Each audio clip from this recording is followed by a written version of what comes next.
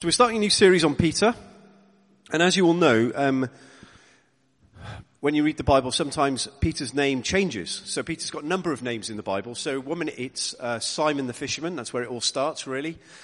But Jesus calls him Peter, he calls him Cephas, which is in the Aramaic, which is translated into the Greek, which is translated into Cephas, which means rock. So sometimes he's called Rock. So basically tonight we're going to be talking about this guy, the Rock, who is a fisherman. See what I did there? It's the Rock as a fisherman. See? It's good, that. It took me ages to find that. Come on, guys. Now, that took me ages to find that. I was hoping for a bit more of a response. Thank you, Graham. Thank you. Exactly. So we're talking about this idea of Simon the fisherman. And so, I don't know about you, but it's really interesting that this guy, his life starts on the Sea of Galilee as a fisherman. This is a back-end, nowheresville bit of the Roman Empire. So it's a territory that really they didn't really want. It's in the middle of nowhere. Everyone's forgotten about it. And this guy's a fisherman. So in terms of in the social hierarchy, fishermen probably rank slightly above shepherds.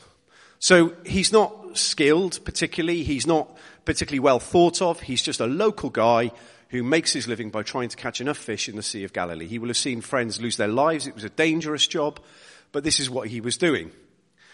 But somehow, in the course of his time with Jesus, he goes from being the fisherman to being the leader of the church in Rome, the home of the Roman Empire, the most influential and important city in the world at the time. So literally, there are monuments to him throughout the city of Rome. So this is the monument of Peter. You can see he's holding a key, because that verse Matt read earlier, the keys of Hades will not prevail. And so this is him outside what is called St. Peter's in Rome. You can't really see it there. I've got another picture of you. Fortunately, a few years ago, I was lucky enough to go to Rome and stand in the square outside St. Peter's. So I took a picture. I'm really good at taking pictures. So there's a picture of St. Peter's. So what you have to realize is Peter goes from fisherman to leading the church in Rome, which in turn turned the world on its head. And I guess the question we're asking today is, if you want to change the world, it starts with yes. Changing the world starts with yes. Or, to put it another way, if you want to experience life in all its fullness, that promise that Jesus makes to his followers, then that starts with a yes. So when we look at Peter's life, we see this gradual progression of questions Jesus asks him and his yeses to greater and greater questions from Jesus. So we're just reading from Luke, and it says, one day as Jesus was standing by the Sea of Galilee, the people were crowding around him and listening to the word of God. He saw at the water's edge 2 boats left there by the fishermen who were washing their nets. He got into one of the boats, the one belonging to Simon, and asked him to put out a little from the shore. Then he sat down and taught the people from the boat. Now, I don't know anything about fishing, but I am puzzled by the fact that they were washing their nets with the water that the nets had just been in. Anyway, these are the things that occur to me when I'm reading these things. So the question is, in this moment where Jesus asks him a question, what does he ask him to do? Well, he asks him to say yes to doing a little with the little that he had. So Peter has a boat, and all Jesus says to him is, can you take your boat and can you just put it a little way out from the shore? Something Peter could comfortably do in his own strength. Completely capable of it. It's inconvenient. It might have meant that he couldn't get home in time for dinner. Who knows what happened? But the reality is Jesus is only asking a little of him in this moment. And I think that happens to us a lot of the time. Jesus says to us, will you do this with the little bit that you are and the little bit that you have? It might be he's asking you to do something with your particular set of skills. Or he might be asking you to do something with something that you own, some of your possessions. For me, one of the journeys that I've been on is partly to do with my laziness, but also partly to do with having people in my home. And one of the things that, ever since we bought this house in Westbury, God has been saying to us, will you use this house for me? And so opportunities would come, generally through my wife, saying things like, here's a situation, we need to take this person into our home. Now, one of the first times she did this, she was very wise. She waited until I was in Serbia. And then she rang me and said, there's a homeless teenager who's got nowhere to stay. Can she come and stay in our house? And I said, you've already said yes, haven't you? That actually, this wasn't really asking me what I thought. It was more an information she was passing on to me about a decision she'd already taken. I don't know if it happens to any of you. But the reality was, we took this girl in. And this was the beginning of a process whereby God was saying to us time and time again, here's your house. Will you do a little with what you have to serve me and my kingdom? And so it starts with that. It might be for you, like I say, it might be your gifts. Maybe you've got a particular gift. Maybe you're good at music. And actually God says to you, do you know what? You could take that little bit of your gift and use it in this direction. Another classic example is our dear friend Rob. He has a bit of a gift for typing. And so God is using that gift to translate the Bible into other languages. It's using what you have to do something for God, little by little. And that's where it starts. But it doesn't finish there, because Peter then goes on to have this further adventure with Jesus. So he says, when he had finished speaking, he said to Simon, put out into deep water and let down the nets for a catch. And Simon answers, Master, we've worked hard all night and haven't caught anything. But because you say so, I will let down the nets. So what we have here is Jesus asking him to say yes to doing something unexpected or unexplained with the little that he had. So it goes from being kind of doing something that he feels confident and comfortable doing with the little that he has, to doing something a bit weird with the little that he has. So in this case, it's taking his boat out onto the water again, maybe a little bit further from the shore, but then Jesus asks him to do something completely bonkers. Because he spent the whole night fishing. He's an expert fisherman. Jesus knows nothing about fishing, potentially. Jesus doesn't know what the wind conditions are, the sea conditions are. This expert has failed to get any fish, and Jesus comes along and says, put your nets down, you'll catch some fish. So for Simon Peter, this makes no sense. This is an unusual request. So in order to go along with this, he's got to put a bit of trust that Jesus knows what he's talking about. Because in his own strength and in his own knowledge, this ain't going to work. There's no chance. This is stupid. But he goes along with it. And the reality in my life, there have been times when God has said to me, okay, Dave, you've got a unique set of gifts. Or no gifts if you talk to some people, but some, I like to think I've got some. And one of the things I really enjoy doing is running small groups. I enjoy small groups. I enjoy answering questions off the cuff. And so I was doing a bit of that in church life. And then through Chanel, there came the opportunity, because of the group of people that we were working with running a little alpha course, she said, a lot of these people have addiction issues. What we should do is start a recovery group. Now for me, I knew nothing about that world. I had not grown up anywhere near that stuff. I didn't have a clue. I didn't know the first thing about the 12 steps. I couldn't tell you what step 1 was, let alone step 12. I knew nothing about it. But God said to me, and I really felt quite strongly from God, this nudge to say, this is the next thing. You don't feel ready for it. You don't feel equipped for it. You don't feel like you've got what it takes to do it. But I want you to take those little bit of gifts you've got of running small groups. But what we're going to do, Dave, is we're going to do it over here with this new group of people. And you're going to be way out of your comfort zone. It's going to be really tricky. It's going to be impossibly difficult at times. But I want to do something in the life of those people, and I want to use you to be part of that. So I faced a choice. I could have said to Chanel, do you know what, Chanel, lovely idea, but no, we're not going to do that. Or I could have said to her, why don't you talk to so-and-so, and actually, why don't you see if you can persuade Matt Doherty to do it with you? He's lovely. He doesn't like saying no. Ask him, maybe he'll do it. I could have done that. But then I would have missed out on some incredibly wonderful moments, like baptizing Selma or some of the other things that have happened through that recovery group. So, it is that thing of actually sometimes it doesn't make sense. We don't know why we've been asked to do it. We don't really know where it's going to end up. But Jesus just asks us for a simple yes. Because here's the thing. When Jesus sometimes asks us to do something, he doesn't give us an explanation. He doesn't guarantee it's going to be fine. He doesn't give us any information about what it's going to look like. So for Peter, it was a simple case of put your nets down. Now, Peter doesn't think he's going to catch anything. He's got no idea what's going to happen. So in faith, as he says, but you've asked me, Lord, I'm going to do it. And lo and behold, he catches something. So the thing is, if you want to grow in your relationship with Jesus, if you keep saying, God, you've got to explain everything to me before I do it, that actually, Lord, what I need is a sign. What I need is Rob Scott Cook to turn up at my front door dressed as a Japanese admiral singing the Marseillaise. Then I will know it's from you that I should do this thing. It doesn't work like that. It doesn't work like that. Because if God did that every time he asked us to do something, give us irrefutable, concrete proof it's going to be fine, then there's no room for faith. No faith required whatsoever.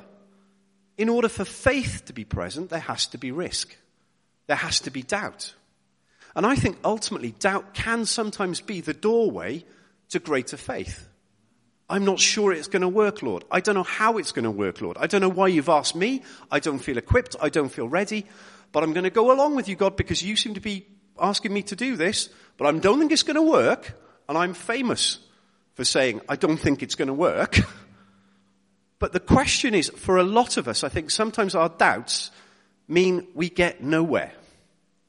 Because if all you do is stay with your doubts, you don't do anything. You've got to allow your doubts to stimulate you to more prayer, to more faith, and to more trust. That actually recognizing your limitations and the uncertainty of the situation should mean we lean in more to God and depend more on him. Our faith will grow in that moment. Because the reality is, all you have is your doubts. You're not going to do anything. You'll just go round and round in circles in your head. But the thing I love about this, when we remember who is asking us, that's what makes the difference. That when we feel scared or nervous or worried about what we're doing, there's this beautiful phrase from Peter. Because you say so, I will. Because of who is asking, I'm prepared to do this. Because the person who is asking, we know, is good and faithful and loving and true and full of grace and wants to bless us. So when he asks us, we're trusting the one who is all those good things. He is good. So we can trust him because of who he is. So when he says to us, will you do this? We need to remember, this isn't just another person. This isn't my boss asking me to do another ridiculous task. This isn't my teacher setting me an assignment I'm going to fail. This is Jesus who knows me and loves me and wants me to grow. So the story goes on. When they'd done so, when they'd gone out onto the lake, they caught such a large number of fish that their nets began to break. So they signaled their partners in the other boat to come and help them. And they came and filled both boats so full that they began to sink. When Simon Peter saw this, he fell at Jesus' knees and said, "Go away from me, Lord, I am a sinful man." For he and all his companions were astonished at the catch of fish they had taken. And so were James and John, the sons of Zebedee, Simon's partners. Then Jesus said to Simon, "Don't be afraid. From now on you will fish for people."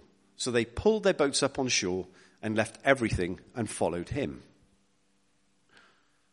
So this is the key bit here. Jesus saying to him, don't be afraid. And I think sometimes we think when God asks us to do stuff, we should have such a sense of peace that we fear nothing. We have no sense of fear whatsoever. That actually we just have this calm that descends upon us and it enables us to do anything. That's absolute nonsense. The reality is sometimes God will ask you to do stuff and you will be terrified. You will be really scared. It's a scary thing sometimes to do something that's outside of your comfort zone, to do something that you couldn't ever imagine having done before. That can be quite a scary place to be, quite a vulnerable place to be. But sometimes God asks us to do that. But what we need to remember is, so Sometimes Jesus asks us to do something. He asks us to say yes to doing the unexpected and the unexplained, and we have nothing to bring to the party. So when Jesus says to Peter, I want to make you fishers of men, Peter has no skill set whatsoever relevant to that task of being a great preacher as far as we know. He's a fisherman. So here he is. He's thinking, this is the wonderful rabbi. This is clearly someone who God has sent, because he says, away from me, Lord, I'm a sinful man. He thinks this person is holy. This person is a prophet. This is somebody God has sent. He doesn't deserve to be anywhere near him. He's not good enough. He's conscious of his own sin, and he's conscious of his own shortcomings. But Jesus says, come with me. I want you to come with me. Follow me. And don't be afraid. So in this situation, Jesus is asking him to say yes to something unexplained and unexpected, and he has nothing to offer. And sometimes Jesus does that with us. That actually he asks us to do something in our lives, and we're thinking, well, I don't know how this is going to work. I don't know why you're asking me to do this. And ultimately, Lord, I don't feel equipped for it. I don't think I'm the right person. A few weeks back, well, probably many weeks back, Sally did a great little talk on imposter syndrome. And I think this is where imposter syndrome creeps in, because we think, ultimately, I can't do this. I'm the wrong person. Jesus meant to ask someone else, and he's got the wrong name. That ultimately, by asking me, he's messed up big time. If he knew who I am and what I'm like, he would not be asking me to do this. Like he doesn't know what he's doing. There's quite an arrogance to that in some ways, isn't there? That when we think we know better than Jesus as to why he's asking me to do it. So the situation here, what are we going to do in this situation? And Jesus, as I say, says, don't be afraid. And I think there is something about the fact that when Jesus asks us to do something, we have to take a step. Now, sometimes that step can appear really frightening and scary. And the mistake is sometimes we think we're all alone. But I think the best analogy for this is buddy skydiving. Because the reality is, when you're standing in the doorway of the aeroplane, you can feel very, very alone. That ultimately, you are about to plunge several thousand feet to your death. But the reality is, you are strapped to someone who knows what they're doing. And I think what we need to remember is when we step out of the aeroplane, we don't step alone. That Jesus is with us every step of the way. And he knows exactly what he's doing. He knows exactly why he's asked you to do it. He knows exactly what you're going to need to do it. And he will be with you every second of the way as you scream your head off. Because the reality is sometimes, like I say, even when Jesus is with us, we can still be scared. But we've got to push through that sometimes, because if we're constantly fearful, we won't take those moments of doing what God is calling us to do. So here's the question. Next time you get a nudge from God, next time an opportunity comes your way and you face a choice, a bit like this fork in the road, you don't know where each path leads. You've no idea where this is going to end up for you. For me, the step I took back in 1997 at a church service, roughly this sort of time in the evening, when a man said, we need people to come out to Romania, my yes in that moment, I had absolutely no idea that I would end up standing here in front of you. If you had gone back to that moment and said, Dave, you saying yes to moving to Romania to teach teach accountancy is going to end up with you leading a church, I would have laughed in your face. I would have said, you're insane. There is not a chance. That's the worst job in the world. You'll never get me doing that. And I kid you not, I cannot believe I am standing here in front of you today doing this. Because the reality is, when we set off on the journey with Jesus, we don't know where we're going to end up. But as I say, he will be with us every step of the way, every moment of every day. So, do we want to change the world? Do we want to live life in all its fullness, as Jesus promises us? Well, it's very simple. It starts with yes. Let's pray. Father God, I thank you that you see us and you know us better than we know ourselves. That, Lord, so often we place a glass ceiling on what we can achieve. But, Lord, you see what's possible. You see what you can do with us in your strength and power. And, Lord, I just pray for each one of us here tonight. Lord, when you nudge us, would you help us to have that courage to say yes more often, to lean into what you're saying, to what you're doing. That, Lord, we wouldn't look at our own lacking, but that, Lord, we would look to the God who can provide. That, Lord, you would help us to have that confidence and courage. That, Lord, we would know that you will be with us whatever the future holds, that we are doing this with you and for you. So, Lord, I just pray, help each one of us, I pray, to say yes more quickly, yes more readily. In Jesus' name, amen. Amen.